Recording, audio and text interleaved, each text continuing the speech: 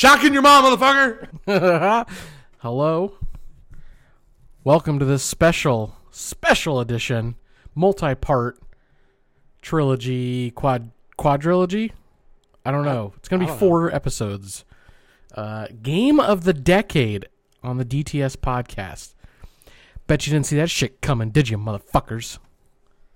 We got really angry really fast. We got to tone. Yeah, you set the tempo. Sorry, I man. really did. I'm sorry. Whoops. Okay, tone it back. I am Tone it Derek. back. Hello, I'm Derek. Tony. It's a DTS podcast. It's also the end of the year, and so last week Tony blew his load. Yep. Talked about his games of the year.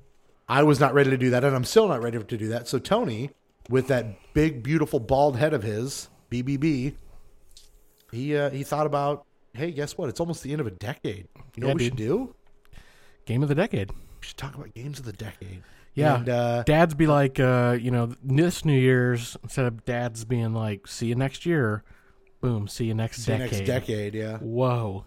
Order some pizza and have them deliver it late and go, you're a decade late, bitch. Wow, this took you a whole decade to get here. Yeah, what the fuck's up with that? Yeah, but right. yeah, so video games are a big deal to Tony and I both. True especially that. me.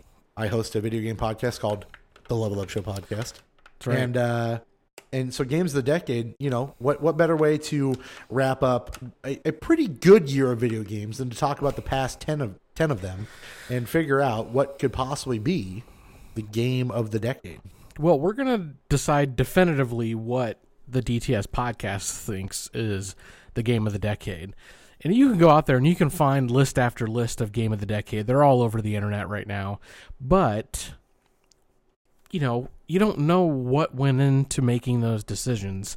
Derek and I, especially after doing this podcast for a year, have found that we have very different opinions on some of these video games. He likes things that I fucking hate and vice versa. So what we decided was we're going to go ahead and we're going to do a 32 game tournament bracket. We'll seed out games 1 through 32.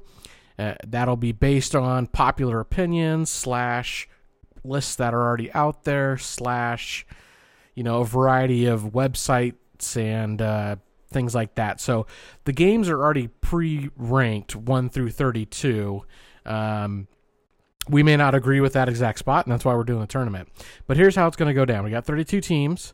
They'll be seated against each other in standard tournament seating, just like March Madness. Now, a few kind of exceptions or unique things. We left off games that neither Derek or I played for obvious reasons. We can't critique games that neither one of us played. And we we only went with 1 game per franchise. So you're not going to see like Mass Effect 2 and 3 on here. Several Zeldas. Uncharted's, Red Dead 1 and 2. You're just going to see 1 game per franchise. So in a sense, depending on what wins, this could be the franchise of the decade as well as the game of the decade. Sure, so, yeah, absolutely. Because you're assuming that this is the best of those games and that all those games rock. Am I missing anything before we jump into the rules? No, I think you're on point with it. I threw out quite a few different sequels and options there, and you helped refine that down. However, before we get to the rules, there are a few games, and I won't say what games there are, but I did put a few games on this list that you basically told me to fuck off about. And there I'm are pretty some upset about it. games. There's a handful or more games that are on the bubble, and we're going to get into that. We're going to talk about the rules and the format of this tournament. Okay, so each match is going to be discussed. We're going to talk about, obviously what the game is, what seed it is in the tournament, and we're going to have to agree on a winner based on our discussion. So if we cannot agree upon a winner, if we cannot unanimously decide game A is better than game B, the default is we're going to use the lifetime Metacritic score of that game on the platform that has the most reviews. I think that's a fair and kind of unobjective way to look at it. So that's rule number 1. Rule number 2 is that as a twist, because these are games, this list is a compilation of It's a big several deal. things. It's a big Yes. deal. because this list is a compilation from several different places of all different varieties of thoughts and everything like that, Derek's and I are pretty pissed off about a couple things being left off. So we're going to go through here in a little bit, 1 through 32, what the rankings are of our list. And each host, so Derek and myself, you'll have the option to veto 2 games from the original list of 32 in place of a game of your choosing. Now, the caveat here is that the game that you want to take out to get your game in has to be in the outside the top 20. So you can't go in here and take off game number 3 Sure. and put in a game that wasn't even in the 32. And I will say this. I don't think that I'm not trying to abstain myself from saying that I helped seed this, but this is a lot of your seeding feelings. Yeah. I didn't do a lot of this. This is Tony doing a lot of the seeding himself. I shifted around a couple things, namely the fact that what I would deem as one of my favorite games of all time, you had it like number 4, number 5, that being God of War, and I bumped it up, and I shifted around a couple of things. But really, this is your baby.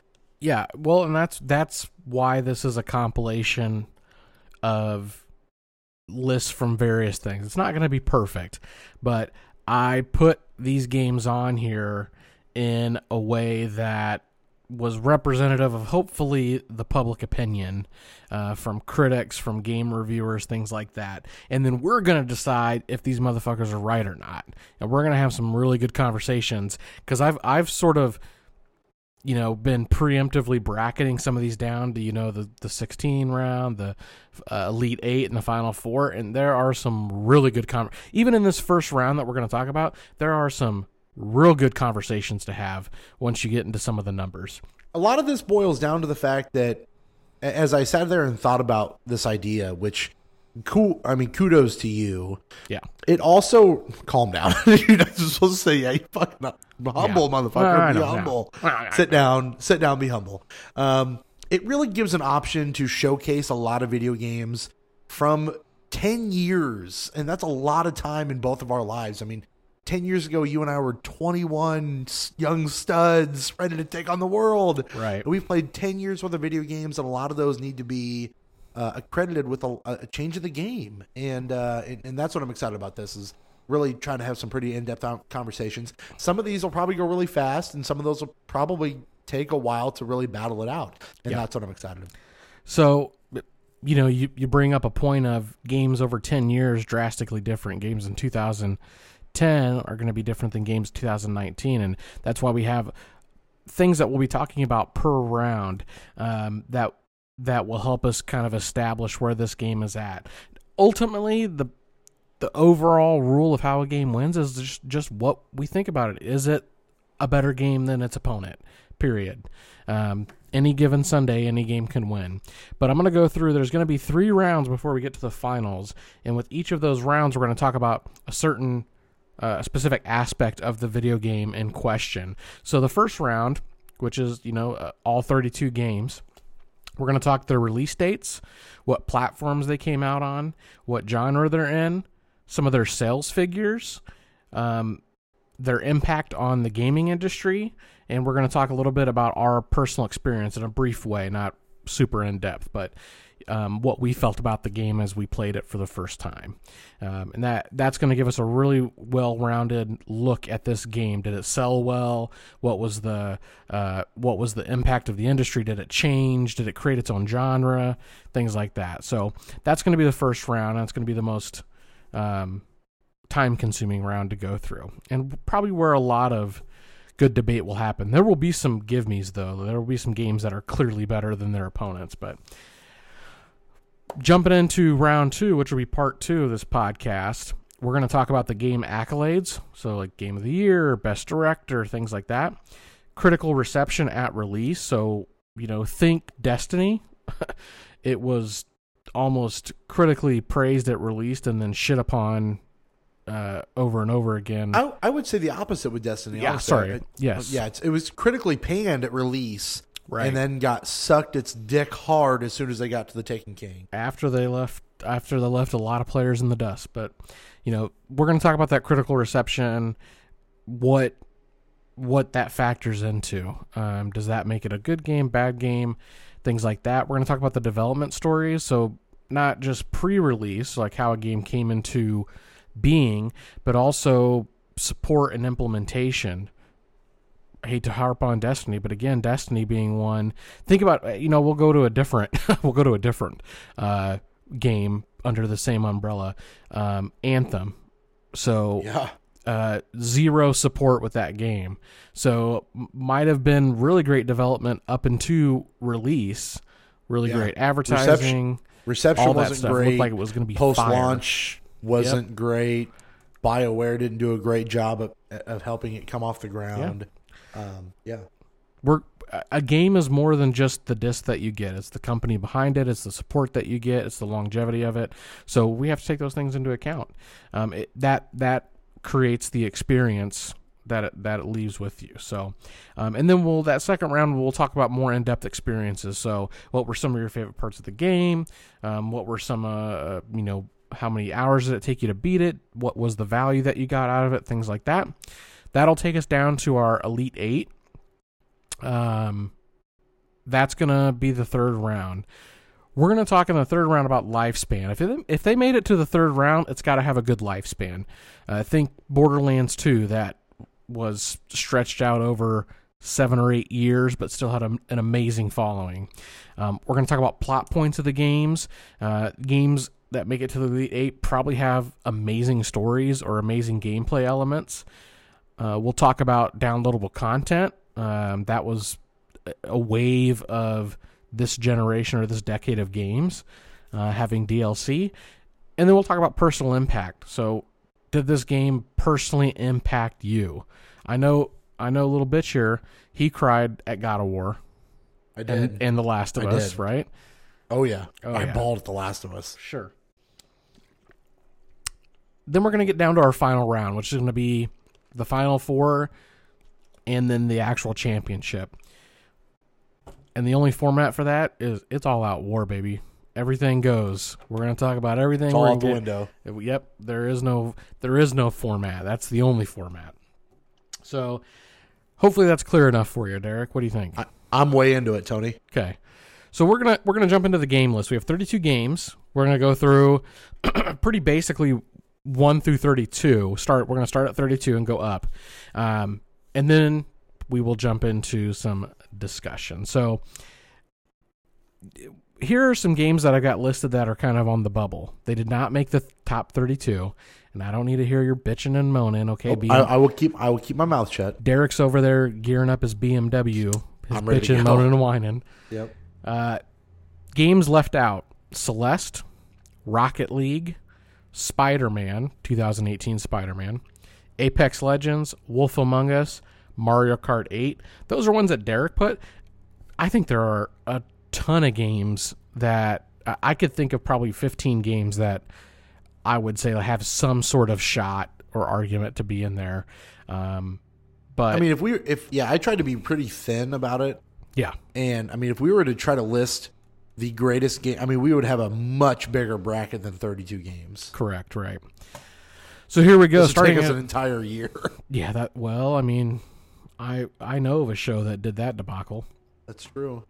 I am going to start here at number 32. Number 32, your 32nd best game of all time, apparently, or this decade, rather, is Overwatch. 31, Fortnite. So are already two kind of battler games. Number 30 is BioShock Infinite.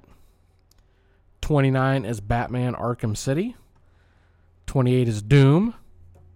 2016 Doom. 2016 Doom, the remake. Yep. 27 is Assassin's Creed Odyssey. Number 26, Shovel Knight. Yep. 25, Pokemon Go. You want to take a few here? Yeah, so we got number 24, Nier Automata.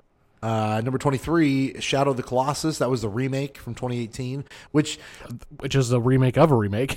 I'm gonna say there's a little bit of a caveat, but that's fine. Number 22, that's a Tony game. It's Divinity Original Sin 2. Number 21 here. Here's where we got to decide something, Tony. Yep. Where are we at? My heart says, I'm sorry. So my Uncharted. Head says, Yeah, is the Uncharted is where we're franchise. at. I'm at Uncharted 2. Can I tell you why this is on here as a question mark? Sure. So, Uncharted 2 came out in late 2009. Oh, fuck. Did it really? So it's got to be Uncharted 4. So, Uncharted 2 release date, You're right. October 13th, 2009. You're right. So for me, this is Uncharted 4 because Uncharted 3 just didn't do it for me. Uncharted 4 nailed everything I wanted from that franchise and still left you wanting a little more. So for me, number 21, if you agree with me, Yep. we're going Uncharted 4. Uncharted 4, it's on there, baby. Number 20, Super Mario Odyssey. Take us up to number 15. That's fine. Number 19, Horizon Zero Dawn. What a fucking great game. Number 18, Minecraft. Number 17, Diablo 3. Well, hold on. Let's back it up one quick second. Fine. Because Minecraft is in the same sort of boat. Now, Minecraft originally came out in 2009. Sure. However, it was not popular and not ported to consoles until the 2010 decade. So I will allow it. we're going to give that a small caveat because that game is still one of the best-selling games of all time. And 95% of its sales came in this decade. So Minecraft was at 18. Diablo 3, 17. Number 16, Borderlands 2. And number 15 is the original, not 2, original Destiny. Right. Jumping up to number 14, Metal Gear Solid 5. The Phantom Pain. Number 13 is Bloodborne. Number 12 is Portal 2. God damn if that wasn't a good game. Number 11 is Dark Souls 3. That's a tough one because Dark Souls is another franchise with 3 awesome games all in this decade. But Dark Souls 3, I think, because of the graphics and the gameplay and some of the refinement, had to be the one. Really nailed it. Yeah. Number 10, I know this is going to be super controversial for you. Zelda Breath of the Wild. Now, you haven't really played any Zelda games, so I don't give a fuck what you think about what Zelda game's the best. I'm fine with not having a voice on other Zelda games, so let me tell you something, Tony. Let me tell you something. You don't like the game. Breath of the Wild, fuck trash. Okay, yeah. You're lucky you put it above 20. Take us to 5, man. Number 9, Grand Theft Auto 5, which is good because Grand Theft Auto 4, which might have come out before the last 10 years, was bad. Forgettable. Titanfall 2, which, what a great game. Respawn, killing it. Fallout 4, The Last of Us, which is should probably be top 5 in my opinion, but I'm not going to digress. Number 5, Skyrim. Yeah. The Last of Us kind of hurt me. And I think I have to just say, like, when I'm doing research for this, I was expecting it to be like top 3, just because of maybe because I'm just recent biased of the sequel, but you'll be surprised how many people did not have it in their top 5 out there on the interwebs. And I know this is our list. That's mind-boggling. Yeah. Number 5, Skyrim. Number 4, Red Dead 2. Number 3, Mass Effect 2. That was a tough one for me. I know you haven't played those, right? Not a single one of them. Yeah. So you're going to have to do a lot of convincing me to not take something above Mass Effect 2. Yep, yeah, yep. I think there's an argument. All right. Number 2 is what, Derek? Number 2 is, in my opinion, again, one of the greatest games of all time, as I said before, God of War 2018. Game of the year last year. A game that moved me and did things for video gaming that I don't think other video games have done. God of War last year is almost a perfect game. Yeah, and that's in the top couple of the decade. I think it might be top 10 of all time. That's for sure. So we'll see where we land on that. And then rounding it out, coming in at the number 1 seeding, the pole position, if you're a NASCAR fan, is The Witcher 3, The Wild Hunt. That's a hell of a list, Eric. It's a big game. It's a big game list. A lot of heavy hitters going into this, and I can't tell you that I agree with what the number 1 is, but at the end of the day, it doesn't matter what I think. It matters what we think, and we're going to find out definitively what the game of the last 10 years is. You're goddamn right. And so let's go over the bracket that we will, I don't know if you would call this one of the divisions, right? Like one of the divisions Sure. of the bracket. I'm not a big NCAA March Madness guy, so I don't know what they call it. But Yeah. So you got the quartile, right? Yeah. So we have 4 matchups we're going to go over today. This is your regions. Region. Yep, region 1 here. So we have the number 1 seed, The Witcher 3, going against the number 32 seed, Overwatch. Then we'll be discussing the number 16 seed, Borderlands 2, which bumps right against the number 17 seed, Diablo 3. Both of those came out in 2012. So that's a packed year. Yeah. We're going to talk about the next game, the next matchup. Number 9 seed, GTA 5 versus number 24, Nier Automata. Yeah. And then the last match we'll talk about. Rounding out the night, you got Titanfall 2 taking on Pokemon Go. Pokemon Go is on the list, baby. Best game of the decade, maybe. It's possible. Anything's possible. Spoiler alert, definitely not going to be Pokemon Go. But listen, hey, stay tuned. You don't know. You know what, though? I researched some of these matches, and I was shocked by some of these numbers. So let's get started right here at the first match, because this is one that shocked me. Is The Witcher 3 versus Overwatch. I can tell you that I thought right away, slam dunk, The Witcher 3, and I think we'll probably come to the conclusion that maybe that's where we want to go. But some of the numbers that Overwatch put up blew my fucking mind. It's a Blizzard game, man. It's a Blizzard. It's a hero shooter. It changed the genre when it comes to hero shooters. Yep. It set the tone for a lot of esports. I mean, I'm going to let you talk here, but it changed the game. So let's go by the numbers. We'll start with Overwatch being the 32 seed. So this was released 2016 on Windows, PS4, and Xbox, and it was actually just released a couple months ago on the Switch. Yep. You're going to find that a recurring theme with a lot of these games that eventually came out on the Switch. It's about 5 years later on every single one of them, which is fucking blowing my mind that it takes 5 years to port it to a Switch. Do you think the Switch, real quick side note, is it 5 years behind on hardware? No, it's the fact that these games all came out before the Switch or a Nintendo console could handle it. Yeah. So I don't know that they're 5 years behind. It's just that a lot of the good games came out 5 years ago, and so they want to make sure that it's playable on their platform. Plus, again, imagine the fact that you are Blizzard. Nintendo wants your game on their console. That speaks volumes. Yeah, you're definitely right about that. So sales numbers for Overwatch give you an idea of just the impact. So within a week of launch, Blizzard reported that they had over 7 million individual players and had brought in revenues of $265 million in the first month. Now, that's a big number, right? You got to think that includes the game, but it also includes microtransactions, which was Overwatch. That was Overwatch for a while. Skins, upgrades, things like that. As of November 2019, the game is over 50 million individual unique lifetime players. 50 million. A lot. That is a ton. When you talk about a company such as Blizzard, who have revolutionized multiple different genres and done so many different things with so many different platforms,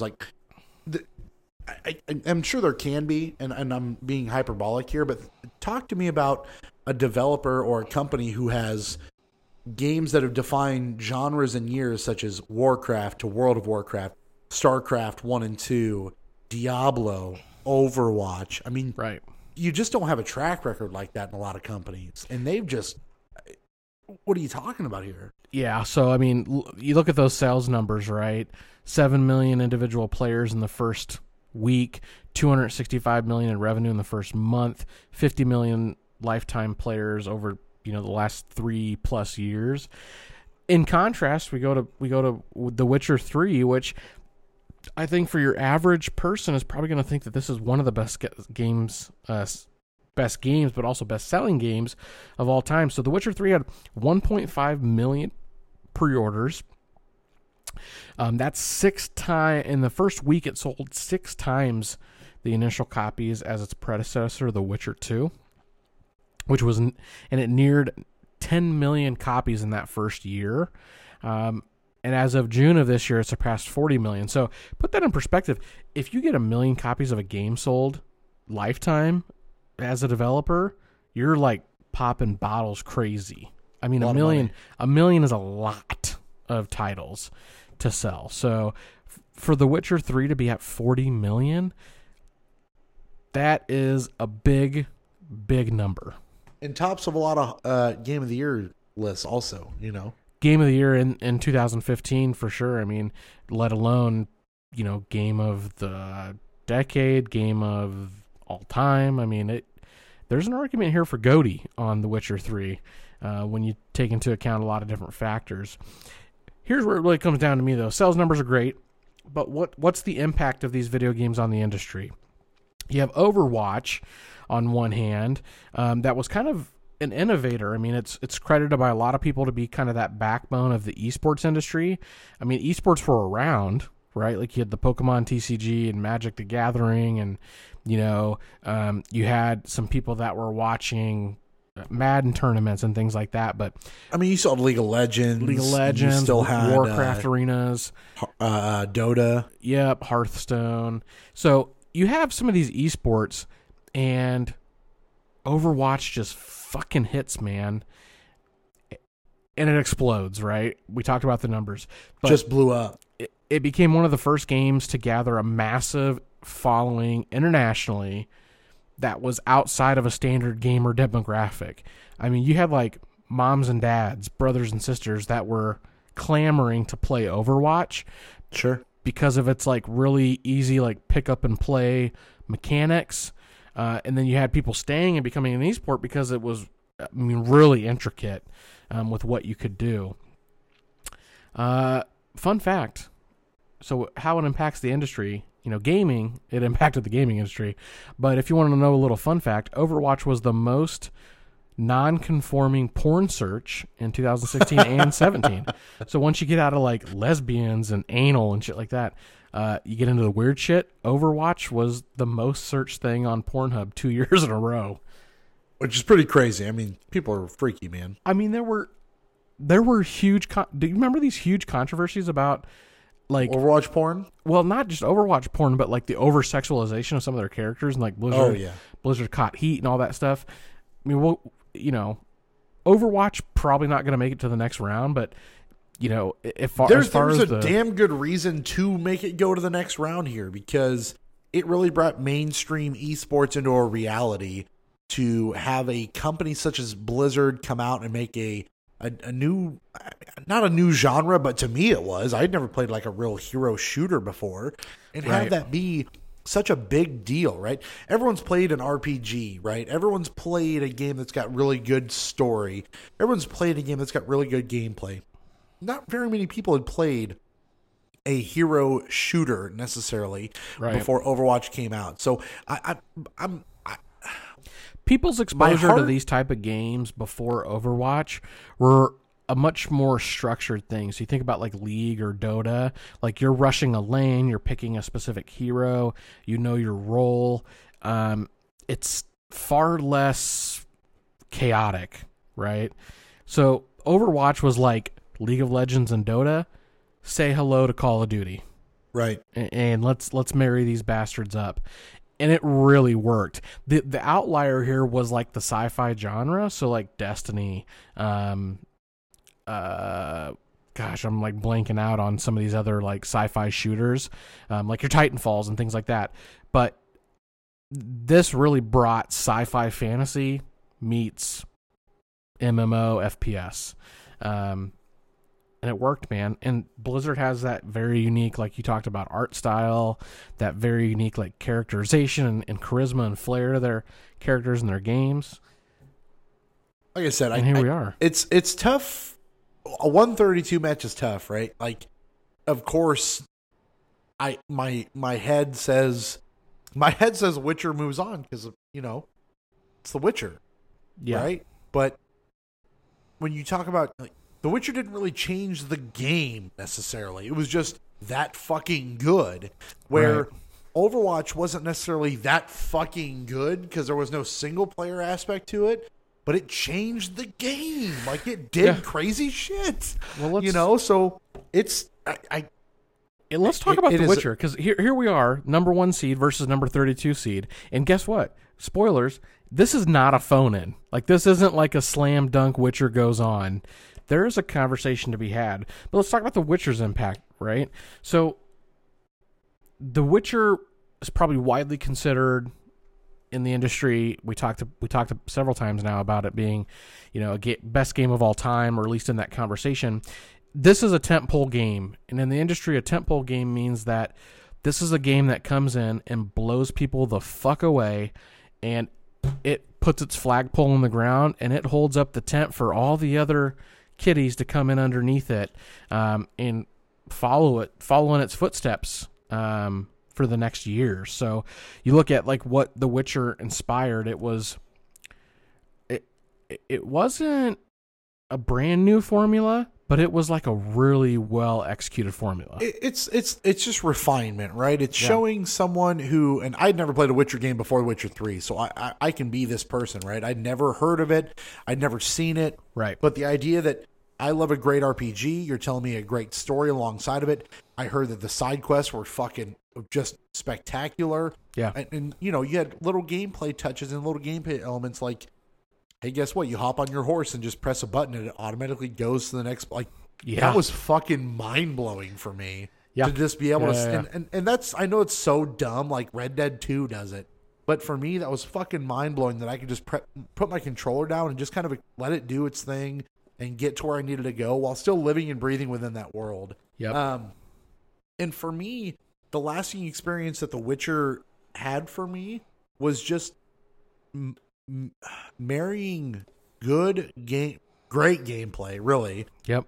Alongside of a fucking good story. Like, true. Not a ton of games are able to do both, right? And sure, a lot of games do it. But when we're talking about this 32 list here, you're talking about the best of the best of the best. And The Witcher just crushed it. And you look at the impact that it had on CD Projekt Red, who still was like, they're using this license from this fucking writer who doesn't even get like residuals on this shit. Yeah. You know, and making it $1 million franchise.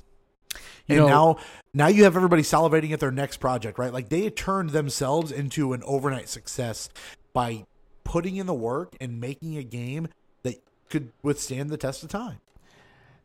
Yeah, and here's what I'll say, right? So we talked about the tentpole and like what it did differently. I want to reference back to a game like Skyrim, which we're going to talk about later on in the list, but that game came out in 2010, 2011, something like that. That was a tentpole game. So when you look at the source of like, what's the first really huge open world game this decade? It's Skyrim. Like, if you go anywhere, do anything. Sure. Yeah. And a tentpole game, what that typically means is you got this game, it comes out, and it's 4 to 5 years before you see the effects on the industry. Other games copying it. Right. Games have to go through an entire development cycle to pick up on what this game already did 5 years ago. So The Witcher comes in and it takes this Skyrim-y element of really in-depth side quests, run around and do whatever and just find shit in the environment, really unique mechanics for your gameplay and your combat, and it refines it and becomes another tentpole. And what I think really set The Witcher apart and the impact that it had on the industry that we started seeing last year and into this year is that refinement on the storytelling and the side quests. Before you go to an open world game like Skyrim is another example. You go do side quests in Skyrim, you might get a cool piece of gear and learn a little bit about the lore, but it's not really impacting anything. You can blast right through that shit and it doesn't make any difference. In The Witcher, it's dynamic. You do side quests in this area, and it impacts the entire region, and it ties back to the main story. You know, like if you go help this one farmer, maybe you get a better saddle for your horse, which is going to help you win a race against this guy, which is going to get you something for the main quest line. Now, you don't need to do that, but if you do that, you're better off, right? So that sort of execution was amazing. On top of all that, it's got a great story, and I think it does a lot to say, hey, The Witcher, it got a Netflix show. Yeah, that's fucking for sure. Yeah, I mean, you can't get more impactful than crossing media boundaries. That's a big deal. I mean, that's for sure, right? So we're locked in?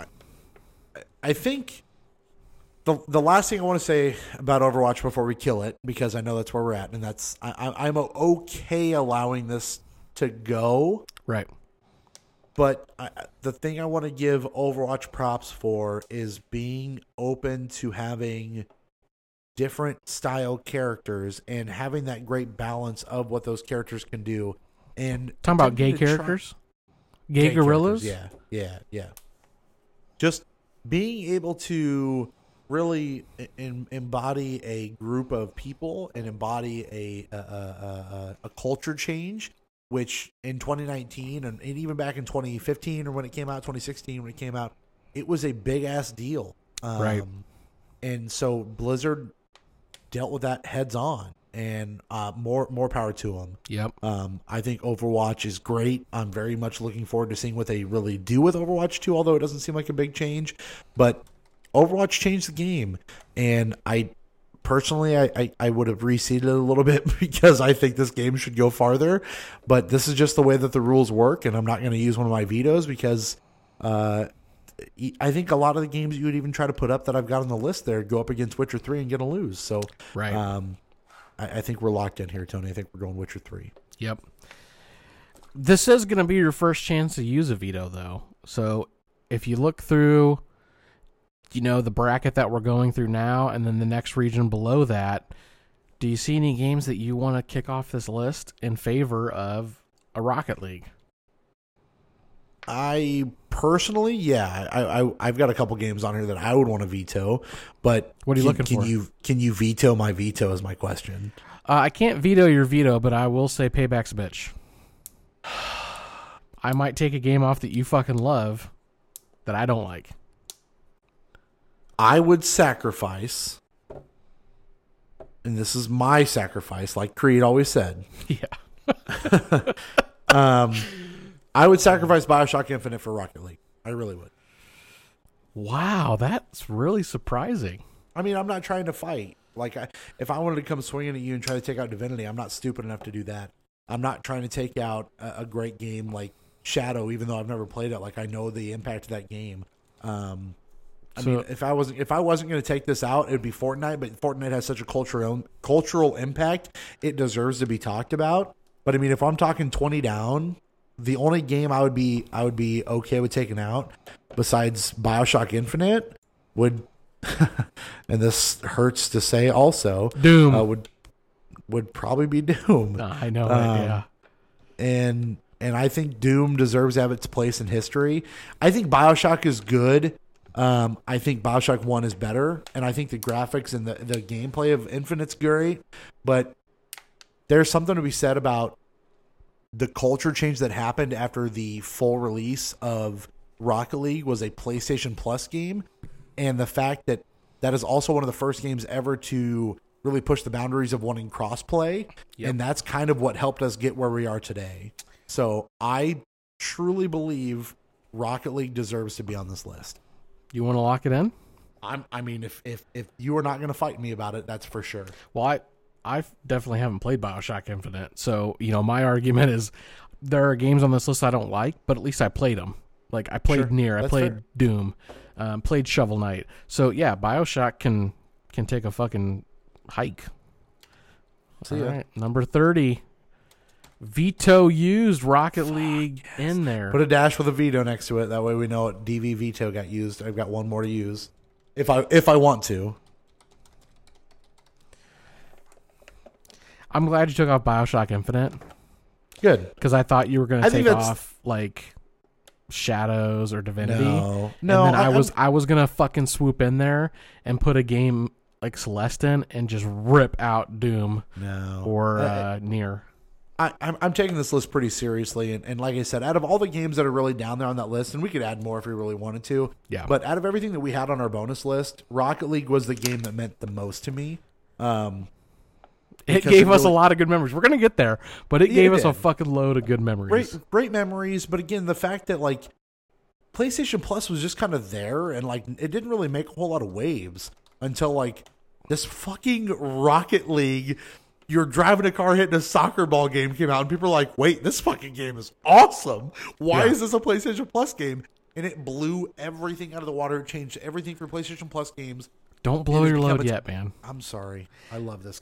Just as an update, you vetoed BioShock Infinite at number 30 and added in Rocket League. That now puts Rocket League up against the number 3 seed, Mass Effect 2. That is going to be a really good discussion. We're not there yet. We're not there yet. Let's jump back into the first region. This is a really tough one, man. I was not expecting the first two things that we talked about to fuck me this bad. Number 16 seed Borderlands 2 against number 17 seed Diablo 3. These are probably two of my favorite games of this decade, period. Like, period. And fuck me, man. What's your initial thought on this matchup? My gut feeling is I didn't come to Diablo 3 until way late, and I loved Borderlands the second I played it. And so my gut reaction, if I was picking this without giving any conversation, it's Borderlands. Okay. So I'm leaning Borderlands clearly, but I think I've got a lot to say about Diablo. But go for it. Well, let's jump into the objective numbers then. Borderlands 2 was released September 2012. It is an RPG genre as a type, but it's a shooter. That's the name, right? And when we get into Impact, we'll talk about how it basically created the shooter genre. So, sales-wise, Borderlands 2 did really well. It did 8.5 million copies in the first 18 months. And it sold over 20 million copies to date. And what I think is crazy about it is, as of September of this year, which is right before the release of the sequel, Borderlands 3, Yep. It had over 1 million active individual users as of September. 1 million motherfuckers are playing that game. I mean, that game holds up as a ton of DLC. There's plenty to do. Yeah. And it was the epitome of what they wanted to do in one, and with some good refinement, and I thought a better story. Yep. Why wouldn't it be? Now, in contrast, Diablo 3 kind of crushes Borderlands on numbers. So Diablo 2 released in 2012 on PC, Mac, PS3, and Xbox. Later released next year on PC or PS4 and Xbox One. And then it was released just this year on Switch. 5 years later. That's weird. Didn't I say that? You did. You know what else? We didn't mention it, but Witcher 3, 5 years later. Yeah, 5 years later, yeah. This is a top-down crawler, dungeon crawler RPG.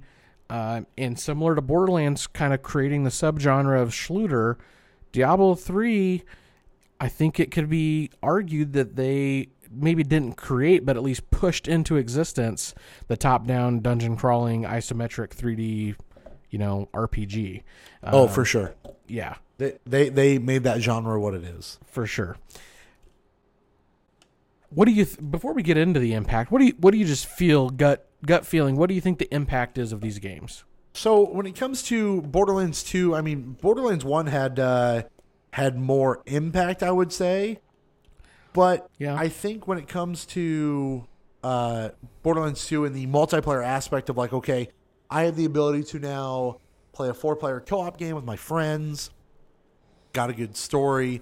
The Schluter thing was huge of guns, Right. all these different worlds. It also had the cel-shaded artwork, which was still fairly new, at least to me, in that regard. 8 years later, they still went with it. Yeah, right. I had never seen it before, and it seemed really cool. Just between, you want to talk about, again, a great RPG. You had great characters, great writing, awesome guns, good gameplay. The story was solid.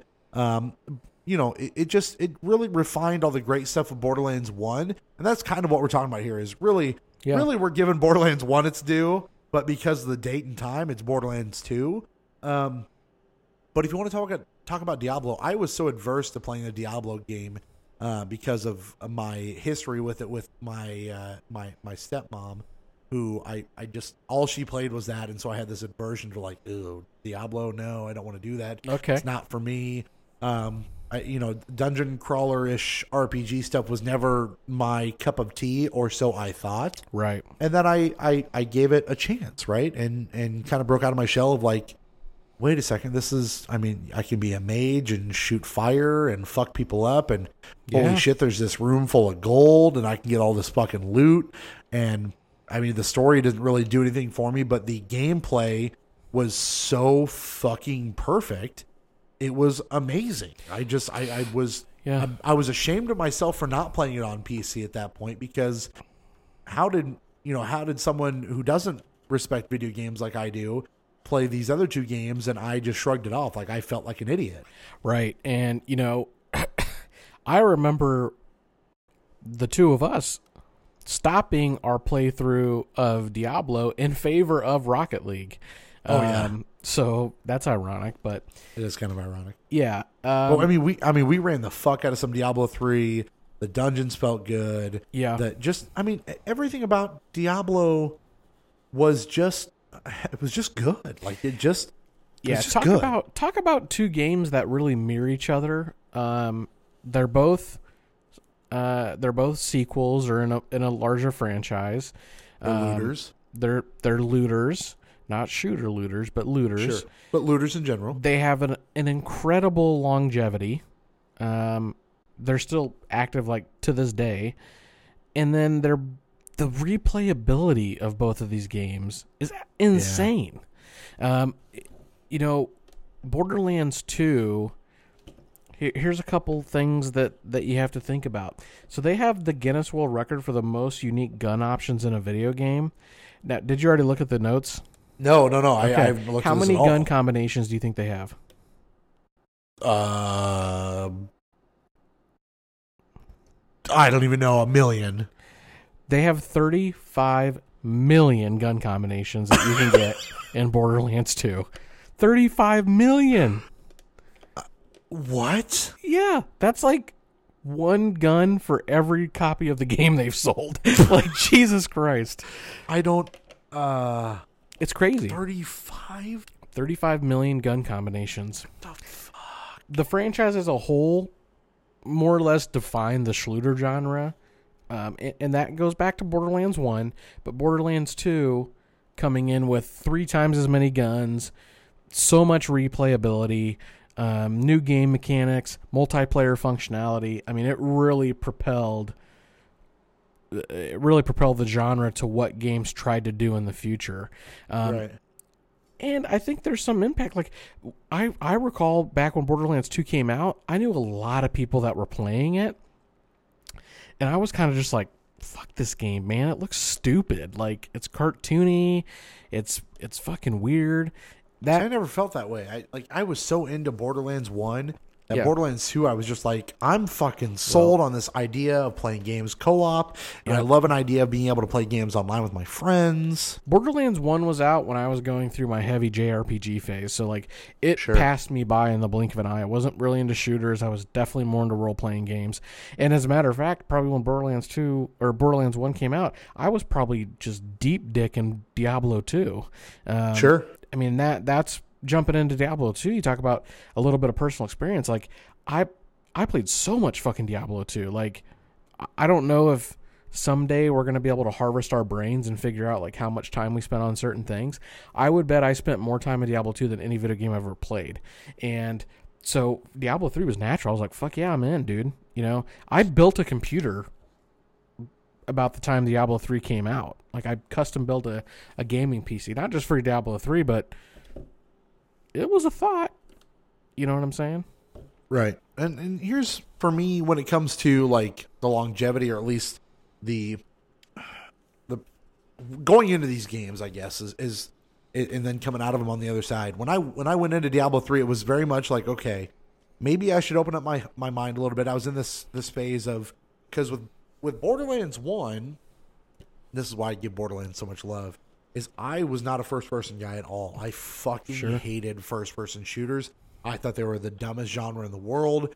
I did not want to do them. And so then I got into Borderlands 1, and I was like, oh, it's actually pretty fucking good. Like, Right. I actually enjoy this. And then I'm like, wait, I can play with my friends? Like, fuck. Yeah, dude, let's do this shit. And so Borderlands 2 was just more of that. And so I was kind of the same way with Diablo 3. I was in this mindset of trying to figure out, okay, how do I go about trying to play new styles and understanding new games that I was so adverse to before, previously. Yep. And so when it came out on PS, I want to say we played it on PS4, didn't we, originally? Yeah. So I got it on PS4 back in 2014, 2015, somewhere around there. And a lot of it had to do with the fact that I could play this online. Right. I could play it with somebody and run through these dungeons and have a good time with a buddy of mine, just fucking shit up. But it was also this, the isometric feeling of seeing these games from like that top-down perspective, which was new to me. Randomized dungeons. Yeah, the randomized dungeons. And again, just going in with really zero expectations and coming out the other end and going, holy shit, this has opened up a whole new world for me. Like, if a game came out with the words Diablo Forever, holy shit, I'd be fucking ecstatic for it. And lo and behold, Yeah. here we are. Yep. We're here 6 years later, 7 years later, and we're gonna get it. Yep. And that's awesome to me. But So I cannot discount the fact that Borderlands 2 itself really impacted me more as a person and from a game standpoint, and that's why where I'm at with it. Yeah. So let's before you weigh in on your final judgment here, let's talk about a little bit of the legacy. So we talked about the legacy of Borderlands 2, but for Diablo, so this is a game that within 24 hours of its release sold 3.5 million copies on PC. Within 24 hours. To date, they've sold over 30 million copies between all platforms. It's the third best PC selling game of all time. That's behind Minecraft, and I'm not sure what the second game is, but Jesus Christ. But there were a lot of problems with Diablo 3. So you started playing it on console, right? I did. I played it on PC. Now, because you didn't play it till console came out, you were spared some of the initial backlash in the first year, right? So when it was announced pretty close to release that this was an online always game, that was more or less a brand new concept that this game started. Like, you have to be online to play it. Nowadays, that's every game, right? Like, you practically can't play a game that's offline. So for Diablo 3 to be like, you have to be online all the time, it was a big deal, I remember. And part of that was to combat hacking and things like that, like and modding, which was crazy huge in Diablo 2. But the other part of it was that was the tipping point of where we're at in gaming now. Like, you're always connected. You're always at the latest patch. You're always at the latest hot fix. And that was an implementation that Blizzard, with World of Warcraft and StarCraft, they knew worked. You know what I mean? Right. So that was a big deal. And I would ultimately... They were going in with a winning combination already. Yes, I would ultimately call that a pro. But I remember at the time of release, I knew people that weren't going to buy it because they didn't want to be online all the time. Not everybody had high-speed internet. Not everybody had unlimited data. You know, no bandwidth caps. And not everybody had fast internet. So I knew people that did not buy it at release for those exact reasons. Take a step further, Real Money Auction House. What a fucking shit show. Yeah. So if you don't know, because you're one of the 20 million people that bought it on a console, when Diablo 2 launched, or Diablo 3 launched, it had an auction house system. So if I got an item, I could sell it for a price. Now, it allowed you to either sell it for in-game currency or real fucking money. And it wasn't directly like I had an item and you could pay me directly $5 for it, but you could buy currency with real money, and the market set the going rate for the currency. So it might be like on opening day, if you want 1 million gold, it's going to cost you $500. But in 5 weeks, maybe that 1 million gold is going to cost you $120 or something like that. Right. I mean, it's very much like the economy, right? It's up and down. It's based on supply and demand.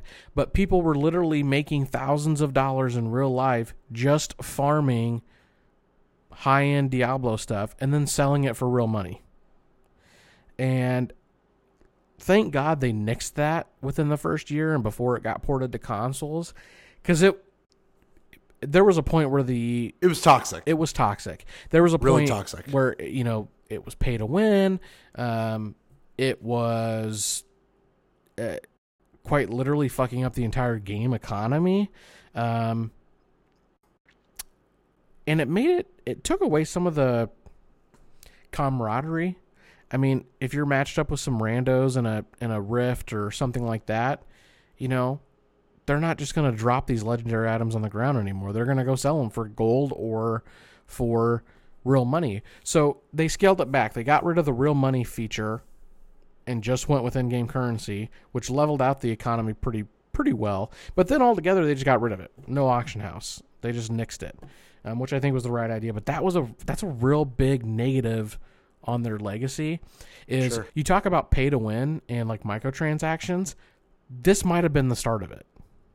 Like, this might have been one of the OGs. I mean, between that and Battlefield or Star Wars Battlefront 2. Right. And I mean, that's years later too. So Right. And that's not, Right. This wasn't new to Blizzard. They wanted to monetize it. They didn't do it with Diablo 2. And they had only recently, at the time of 2012, they'd only recently started to really monetize World of Warcraft and StarCraft with microtransactions, like buy these loot cards and buy these packs and stuff like that. So They had done it incorrectly at that point. yeah. So the negative being the implementation was fucked up. The development and support for the game was fucked up for a while. They really did turn it around in the coming years. They started coming out with seasons. They started coming out with new game modes, new difficulty levels, and the replayability factors there. Like, I have to actively not play Diablo 3 because I know I'll get sucked back in.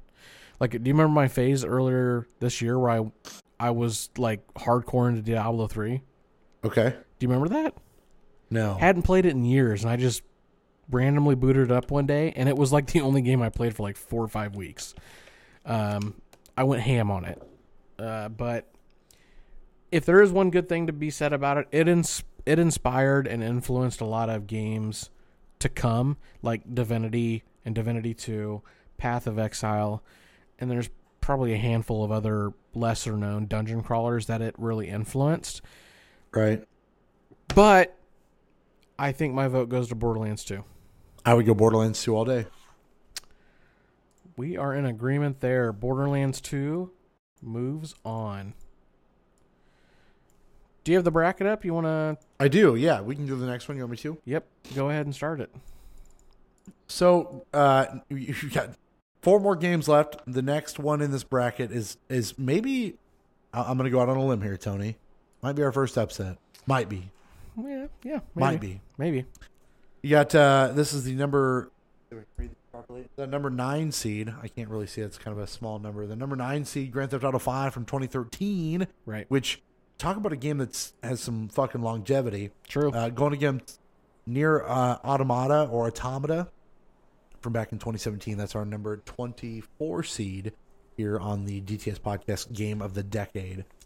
So when you want to talk about a game that everyone, and I'm talking every single video game owner looks forward to in a single given fucking year, Right. it is a Grand Theft Auto or Rockstar production. Yeah. Whether it's Red Dead or Grand Theft Auto at this point, it doesn't really matter.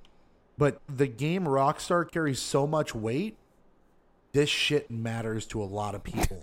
Yeah. So it doesn't really surprise anyone when you say, holy shit, we're talking about Grand Theft Auto 5 being one of the greatest games ever. Right? But it might surprise you that this little weird Square Enix property where the first one didn't really do a whole lot of anything when it came to at least groundbreaking technology is also in that conversation with Nier Automata. Right. That game changed storytelling in the better possible way, and also very well in the future might change the way we look at Final Fantasy games. Yeah. But this is a pretty big bracket, Tony. I'm going to run you through some... We're going to start with Nier because the numbers on Grand Theft Auto 5 are... Stupid. Yeah, they're stupid big. So Stupid. Nier came out February of 2017. It was you know more about it than I do. So this was like a really anticipated game from Square Enix, or not from Square, but the creator Yoko Taro or something like that. So he was synonymous with Square, and he ventured out and he made the original Nier, and then here comes Nier Automata. A lot of critical acclaim, a lot of critical praise for the narrative, the characterization, some shit like that. It goes on to sell a few 100,000 copies, both in Japan and America, on its release. To date, it's only at 4 million copies worldwide. So we just got done talking about Diablo, which in the first day sold 3.5 million. And we're talking about Nier that in its entire lifetime has just eclipsed 4 million. Sure. So tell me about what you know about the game coming out. So what I had heard was just that, hey, there's this new action RPG coming out. It's a sequel to Nier. I remember Nier being this weird fucking game that I did not have a goddamn care for in the world. Right. And the fact that they were even making a sequel to this game. This is truly Japan influenced. This is very, I mean, the original Nier was 2010, back on the PS3 and the Xbox 360. Right. Now this is also a spinoff of like the Drakengard games, which people really give a shit about. Again, I don't. I'm going in. It's so fucking stupid. I'm like, I don't know or care about a lot of this stuff. But what I cared about was the look of the game. And I was in an RPG mood at that point. And so you have this game that there's so much buzz around. And the biggest thing about the buzz was the storytelling and the interwoven twists, right? Right. And so as a guy who loves a good twist, you're selling me, because if there's something that gets me going, rocking me up pretty hard, it's a great story. Yeah. And I'm fucking there. And then when you go, not only does it have a great story, there's some fucking weird ass twists and some fucked up shit that happens in this game. It's out there, man. It's out there. And so you're talking Derek Vance lingo now. Fucked up shit and some great story action. I'm all about it. Yeah. And so that's where I was going into the game, but I was also still pretty tepid as far as wanting to spend $60 because I was not a fan of that first one. So I was very on the fence about it. Yep. And then as the accolades come crawling in, and I'm a review whore, and this game is just getting its fucking rail sucked. And I'm like, well, I gotta fucking buy this game because it's funny. apparently the best game of the year, so I gotta play it. Yeah, I know friend of the podcast, Chris Dugan, just really sucking the Nier dick too. He loves the Nier dick. Yeah, absolutely. I almost feel bad about having to talk about the numbers for GTA 5 in comparison. And you got to think, this game, Nier, came out in what, 2017? Yeah. So, yeah. I mean, Grand Theft Auto has a 4-year window on top of it. I know, but you're going to shit your pants. Well, no, I'm not. I know the numbers, but on top of the fact that we're also talking about a Rockstar game, and nothing compares to Rockstar. It's why the numbers are only one facet of if it is the best game or not. So Grand Theft Auto 5 comes out September 2013. I'm working at the buy. I remember, midnight releases were winding down. Like, nobody really did midnight releases at that time. But goddamn, if we didn't have a GTA 5, and goddamn if there wasn't a fucking load of people. I think we sold 350 copies in one midnight release. Yeah, I mean, it I was could see it. It was a big one. But so Nier, I can't even with these numbers, dude. It's not the point though. But just get it out of here. So Grand Theft Auto 5. What would you guess? I mean, you might have looked up the numbers. Did you look them up? No, I haven't. Not in a while. So what do you think its first day revenues were? First release day for revenue, GTA or 5. how many physical games did they sell? How much revenue did they do between game sales and everything else? $100 million. Up. 200, Up. 300, Up. 400, Up. 500, Up. 700, Up. a billy. It did $800 million its Yeah. first day. It Yeah. did $1 billion in the first 3 days. Yep. To date, it has grossed over $7 billion. Now, put this into perspective. GTA, as a franchise, is the 11th best-selling video game franchise of all time at just over $9 billion. So $7 billion of that is from one fucking game. And $1 billion of that is from a 3-day period. Yep. The numbers are astronomical. I mean, and if you ever go and you look up GTA 5 on any PlayStation store or Xbox store, PC, Still, I mean, it's on sale right now for $15, complete edition. well, complete is only the start of it, right? Like, Oh yeah, when you have there is online stuff. stupid amounts of online. Like, you can't even, I couldn't even fathom it. But Nope, I'm not even getting into it. here's what I'll say, right? GTA 5 came with a fucking load of controversy. I mean, it's a GTA game. You're fucking banging hookers and you're killing motherfuckers and you're just slaughtering cops. Like, but goddamn if that ain't fun, dude. It's, I mean, you think of Grand Theft Auto, right? Like the first thing I think of when I think of a Grand Theft Auto game is the soundtrack, Oh yeah, and sure, they yeah. continue to deliver when it comes to the sound, the story. You know, sure, it's fucking This was probably weird. one of the best ones, though, right? Like, I I would liked say Vice so. City, but you got Yeah, I mean, you're not talking 1 or 2. Trevor 3's was fine. to die for. 3's fine. Vice City is good. San Andreas is probably great. Yep. I didn't finish it, so I don't know. GTA 4 is And then, yeah, forgettable. 4 was trash, Right. in my opinion. 5 is really like just the amalgamation of everything they've been looking to do, and it works. Trevor's like probably one of the best video game characters of all time, like that. And also one of the worst. Oh, Like, yeah. he's just a scumbag, dude. For sure. He's Trevor, just the worst. But I remember reading an interview about like where they came up with the idea for Trevor, and it's like they wanted to take the depiction of how people play their game and make it a character. So like they're catching all this shit about like fucking hookers and blowing people up and just complete anarchy. And so they just satirically made a character that does that shit. right, It's just great. But yeah, what's the main guy's name? Mike? Is that it? you would ask me a question. I don't have the It's answer like to. Mike or Mark or Matt or something like that. It's the main definitely, character. not Mark, but it might be Mike. Yeah, it's something like that. Michael. I think it might be Michael. I Yeah. think you're probably right.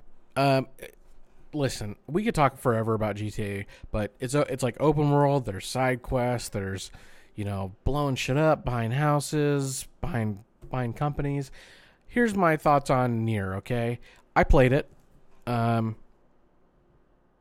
I was really turned off by the really bland palette. I mean, it's a bunch of grays and golds and browns.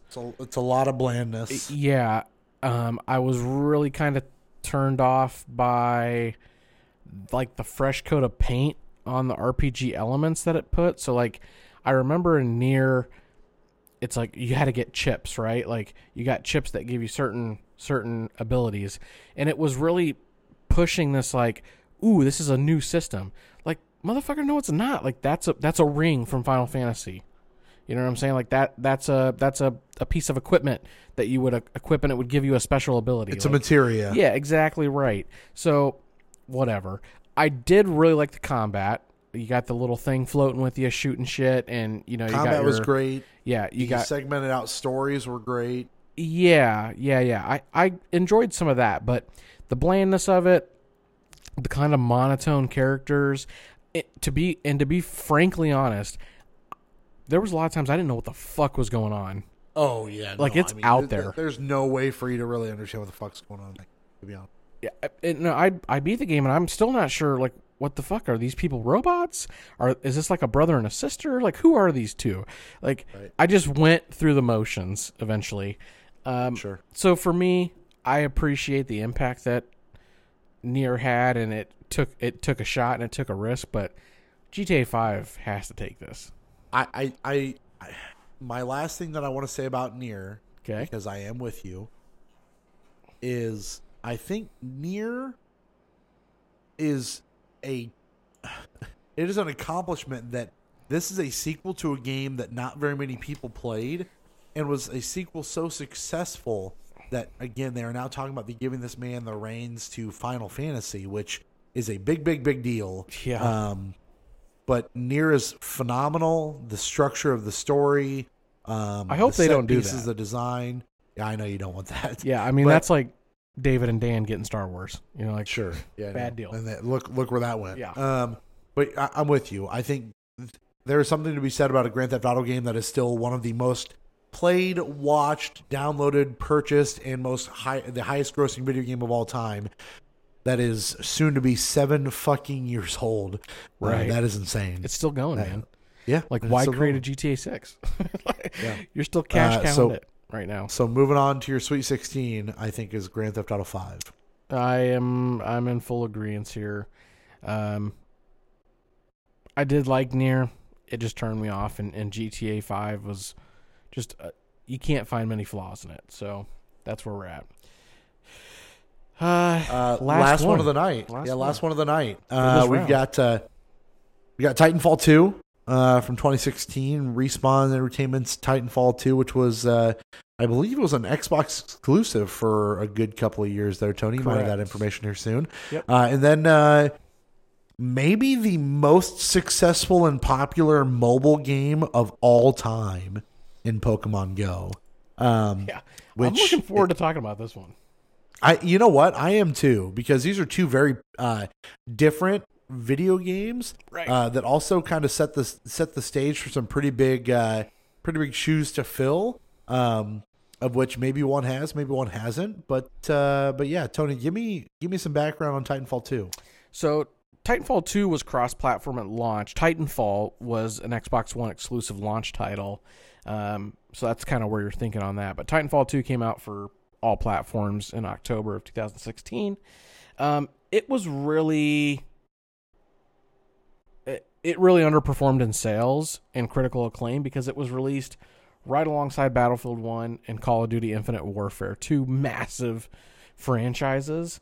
You know what? But Respawn, they delivered. It's an amazing game. I actually just recently finished it. Sales wise, though, it's lacking. I mean, you're at 4 million lifetime sales For Titanfall 2. Titanfall 2? Yep. Sorry. So the thing for Titanfall wasn't necessarily about the sales for me. It was the fact that they talked about this game is revolutionizing first-person storytelling, while within the game isn't very open world. It's very linear. For sure. But And it's it short. had a ton of gameplay elements that were refined and properly placed. It was Respawn branching out from, again, a Titanfall game that I want to say was really highly touted as one of the Xbox exclusives coming out of the gate and really underperformed from what I remember about it. Yeah. And so having Titanfall 2 come out and be such a success, and people talking about not only the game itself, but people loved that Titanfall 2 multiplayer. Like, Right. they played the fuck out of that Titanfall 2 multiplayer. And again, you're talking about at the time a Microsoft exclusive that then came across to other, the PS4 and a lot of people to play it. But, from a story standpoint, from the calling down your Titan Yeah. just feels fucking awesome. Yeah, and you don't get to do it as many times as you think. I mean, like you talked about, the story is very linear. Like, you're in your Titan or out of your Titan at the game's behest. This is a good example of one of those games that, like, didn't sell very well, but was amazing. Yeah, bad it's- timing. It's very similar to what we just talked about with Nier, right? Yeah, Titanfall 2 was exponentially better than its predecessor, right. but also didn't sell a gajillion copies as a Grand Theft Auto did. Right. But also still changed the game. Like, we just played Jedi Fallen Order. Yeah, You get in Jedi Fallen Order, wall running. You know what Respawn is known for? Wall running, sure. Wall running. And it feels great. And it feels good. Yep. And they've refined it to be a thing. You know what Apex Legends has? A little bit of wall running. Wall running. Yeah. You know, just you have these it's their trademark. Characteristics. Yeah. And Titanfall definitely delivered on what Respawn Entertainment is there to deliver. And I don't want to put them in a hole or pigeonhole them into only being able to do a couple things, but that is you know they're very good at those things. On the contrary, you got Pokemon Go. Also came out in 2016, and just like you cannot describe the phenomena that was Pokemon Go. I mean, you had motherfuckers that don't leave their house walking miles every day to get them some Pokemon. It's crazy. Like, you don't even have to explain Pokemon Go because everybody fucking knows what it is. Like, you just say Pokemon Go. You remember that? Oh yeah, I remember. This, and I mean, we're early, but honestly, and I'm not trying to take away. Like, you still got some stats you want to read. There's not a competition for me here. Pokemon Go. There's just not.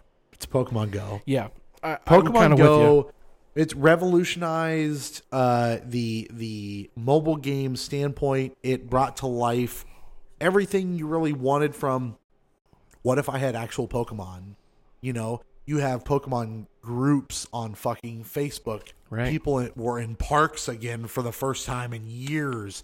People are out there. I mean, everyone, granted, they're all looking at their phones, but they're all out there doing one collective thing. And like, yep. The fact that this company that made this geocaching kind of video game before right. was able to take the Pokemon license and take it to new heights that it had never been before was insane to me. Yeah. And it's the most simple fucking thing of all time. But you know how rewarding it was playing Pokemon Go, Tony? It was so good. No, you wouldn't. No, you wouldn't, because you fucking cheated. I definitely did. You were a fucking cheater. Well, that's like after years, fucking though. Bullshit, motherfucker. It's like after fucking 3 bullshit, years. Tony. We gotta talk about this. Let's air this shit right now. Fucking cheating son of a bitch. You fucking flying over to Asia, going to Australia. Bitch, you ain't never been there. Yeah. How you gonna get that Pokemon? You ain't Here's, getting no goddamn Genghis Khan. You ain't been nowhere. Here's the bullshit. Bullshit. This is what happened with Pokemon Go is like, you know, it was really great. People were out there walking and exercising and shit like that. And then after a while, Tony's like, sitting at a desk, fuck that, geocaching himself in Australia. Yeah, dude, exactly. In Indonesia. Here's what I remember about Pokemon Go. Okay, so it came out, and I was living here in Indianola. I was on the square. I was in an apartment above one of the businesses. So that apartment. What's that? Apartment. Yeah, it was. It was cool. Like, I just remember when it came out, dude, and it started to catch fire. So, like, I think it came out in the summer, and then by, like, August or September, it was, like, everybody was doing this shit, right? Like, my mom even asked me how to download Pokemon Go. Like, that's how fucking popular it was. It was the deal, son. Yeah. So, I'm sitting in this apartment, and I got, like, 3 or 4 windows, and I can look out over the square, and I'm here to tell you, the square's on lockdown at night. Like, there ain't shit going on. I mean, there's a bar kind of across the street, but it's pretty tame. There's like a pizza place and there's another bar down the way. But goddamn, I'm talking like weeks, there weren't 30, 40, 50 people from 15 years old to 80 years old. I'm not even joking you. Just fucking walking around the square because there's like 2 Pokestops there. There's a gym there, and then a little further down near Simpson is a hot spot. So many motherfuckers at all times of day and night, to the point where the sheriff station's there. The sheriffs are like, people are bold enough to be walking around loud as fuck at 3:00 in the morning across the street. Pokemon across the street from a sheriff station. Like, goddamn, there's a noise ordinance, bro. Let me hit you with some numbers here real quick. Released in July 6, 2016. The game started with 150 Pokemon. They're over 500 now. Yeah, it's crazy. Which is crazy. You had your technical problems at launch, but the idea, the fact that you were able to actually get Pokemon was a big deal. Yep. Now, it definitely caused the company itself, Niantic, to have, because all they did was port in all their geocaching areas into this game, they had to change some of that to what you were talking about, going to sheriff's offices and possibly being in the way of actual real issues. Right. They had to change a couple of that because of the foot traffic, because there was so much of it. By early 2019, the game had over 1 billion global downloads. Yeah. And had grossed $3 billion in revenue. Not surprised. I'm at least probably $100 that. It has 147 million active users as of May of last year. Right. I mean, that's unheard of when it comes to a video game space. You know, I mean, you were talking about WoW having a big deal when it was, 10 million, 20 million people using it? Yeah, I think WoW capped out around like 12 million. Yeah. You're talking 147 million users on a phone playing Pokemon Go. Like, that's just it. You will never replicate what this did for the mobile game space ever again. And Right. the fact, I mean, I personally haven't played Pokemon in a long time. Neither have I. I had to get out of it because it was taking up a lot of my life. True. But it was so fun going. Hey, we'd go to Alabama. Let's see what Pokemon are down here. Let's hit up the Pokestops. You'd drive around. You'd see new sites. You'd see new places. You'd see new things. You'd talk to people. But you'd also have the interaction. And this is where the negatives come in. Is you definitely had the people that were so hardcore into it that I came out of the public library one day and didn't even realize there's like 7 or 8 people hanging around out there. And I'm like, what are these people doing? Oh, fuck. Pokemon Go. Load it up. Raid time. Sure enough, here's a legendary right here. I'm like, oh, yo, can I jump into one of your guys' raids? I want to play too. And they all just kind of looked at me Yeah. and then laughed and then kept doing what they were doing. And I was like, oh, we're to this stage. This is what I don't want to be a part of, is Yep. toxic, disgusting game players. It went through that cycle, didn't it? It definitely did. And so I'm happy to be out of it because it definitely had hit the shark moment for me. It had jumped it. But it does not take away from the fact that it definitely landed and really, really changed a lot of things for me. I had never been a phone game player or wanted to be a phone game player, and this really just killed it. Yeah, I mean, I honestly don't know that there's a game on this list that has been more impactful to its industry and literally the world as a whole as Pokemon Go. You're talking about this launched in the United States, New Zealand, and Australia in July. A week later, it was in Germany. A day later, it was in the UK, Italy, Spain, Portugal. I can't even give you all these fucking. Yeah. You got Belgium, Bulgaria, Croatia, Cyprus, Czech, Denmark, Estonia, Canada, Puerto Rico, Japan, France, Hong Kong, Cambodia. I mean, Cambodia, Thailand. All these places have the ability to have Pokestops and people playing this fucking game. Yeah, and I'm thinking about like real life impact, not even video game related impact. So like just here in Des Moines, right? Like, so I work downtown Nationwide. Across the street and down a ways is the Papa John Sculpture Garden, right? Holy shit, a hotbed for activity. Like there's spots where you can stand there and hit 5 Pokestops just by standing. And when I was at the radio station, you could almost do it. Yep. I'd go out there over my lunch hour.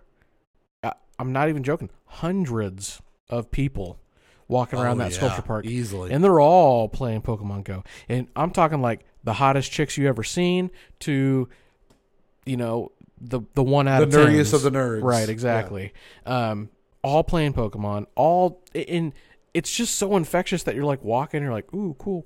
Motherfucker, and this then, was the Beatles 200 of a years video away game. or 200 feet away, it's like, there's a Squirtle over here. There's a Squirtle. And you're like, oh, shit, I got to get over there and get that Squirtle. Right. Squirtle Squad. But, like, here's a few things that I remember, right, about the Pokemon Go craze of summer 16. Near downtown is Grays Lake. Grays Lake was undergoing massive construction. Oh, yeah. Too bad for them.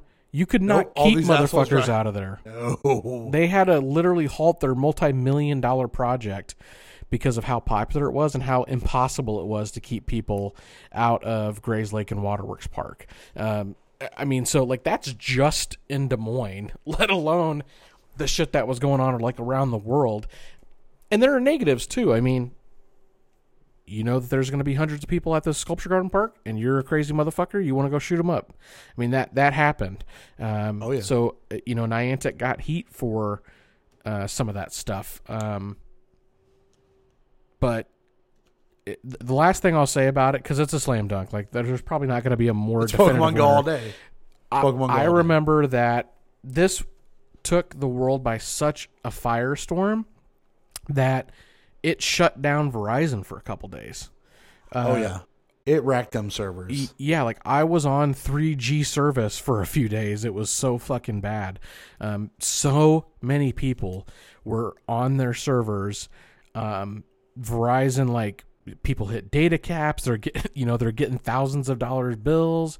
It was insane, to the point that Verizon literally couldn't keep up. And like, you're on 3G. I'm on a fucking network from 7 years ago. What the fuck?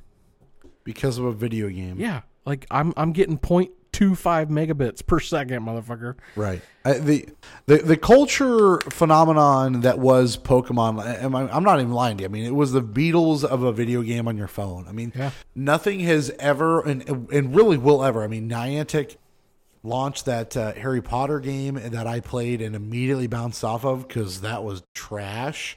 Yeah. But you're never going to find something so simple and so at peace as walking through a park, spinning a little circle, and catching some Pokemon, man. I'm loading this motherfucker up right now. Sure, because why not? You know what? There ain't nothing that I got eggs. I got eggs hatching. Oh yeah, I was gonna say eggs all day, right? If I loaded mine, I'm sure it'd be the same thing. I'm probably over in fucking Tokyo right now. Yeah, that's probably sure. Ooh, Azurill. Maybe later. Anyway, what I was going to say is, like, there was nothing in the summer of 2016 that would make you have a bigger dick than, like, I got a Gyarados. I got a Dragonite. Sure. Oh, like, yeah. Oh, you want that shit? What are you going to give me, right? Like, oh, you want an Arcanine? I got a Snorlax. What's up? Like, right. Big dick slanging is what was Everything. going on, man. Everything. So, it's crazy. It was all there. If Tinder was around in 2016, I know I'd be getting swiped right because I'd be like, yo, I got a CP 3000 Gyarados. Swipe right. Right. Bitches be wanting that. They're looking for that Pokemon dick. So that's it, man. Pokemon Go advances, right? I think Pokemon Go takes our first upset on the game of the decade list here. Yeah. I think Pokemon Go is probably one of the more underrated games that I saw as I was going through this list. Like, I would say that you rated it a little low, but I'm okay with this upset. Like, I think Titanfall's great, but Pokemon is definitely the way to go. So the region's done. Our next round, at least in this region, will be The Witcher 3 versus Borderlands 2, GTA 5 versus Pokemon Go. That's going to be a tough one. Those are going to be good. Next episode though, give him that lower region there. Go for it, man. What we're talking about. Let's hear it. Yeah, so you got Red Dead 2, big fucking game. We got that at a number 4 seed. You're taking on Batman Arkham City. That's going to be fun to talk about. Yeah. Bloodborne and Super Mario Odyssey. Holy fuck, that is a nightmare to talk about. Talk Portal about where 2, it hits you in the feels right there. I know. That's why I got a big smile on my face. Portal 2 versus Uncharted 4. You're going to have to do some convincing on there. Portal 2 is going to be a tough one to overtake. You know what? I'm the opposite. I think Uncharted 4 takes that, but we'll get there. And then Skyrim versus Doom. You know, I already said I would be willing to give up Doom, so Skyrim should take the cake there. But you know what? There's a lot to love about Doom, especially about a game that had no expectations and fucking crushed it. Yeah, so that's true. It's a big bracket coming up in the lower region. You did not play Skyrim. I did not. Like I said, you've got a little bit of work ahead of you when it comes to, if you were talking about games I've played, it's Portal 2 versus Uncharted 4. My heart says Uncharted 4 because I didn't play Portal 2. And then if you're talking about Skyrim versus Doom, I mean, I can respect what Skyrim did, but I actually played Doom, so you got to convince me here. True that. That's a wrap. Region 1 done in the round of 32. We're going to be back for that second region here soon as a part 2. Anything else? That's it. Star Wars this week. We'll have a show going up about that here within the next couple of days. But Game of the Decade churns on. We are out here. We are really fucking out here. DTS Podcast. I'm Tony. I'm Derek. Good night. Goodbye. Bye-bye.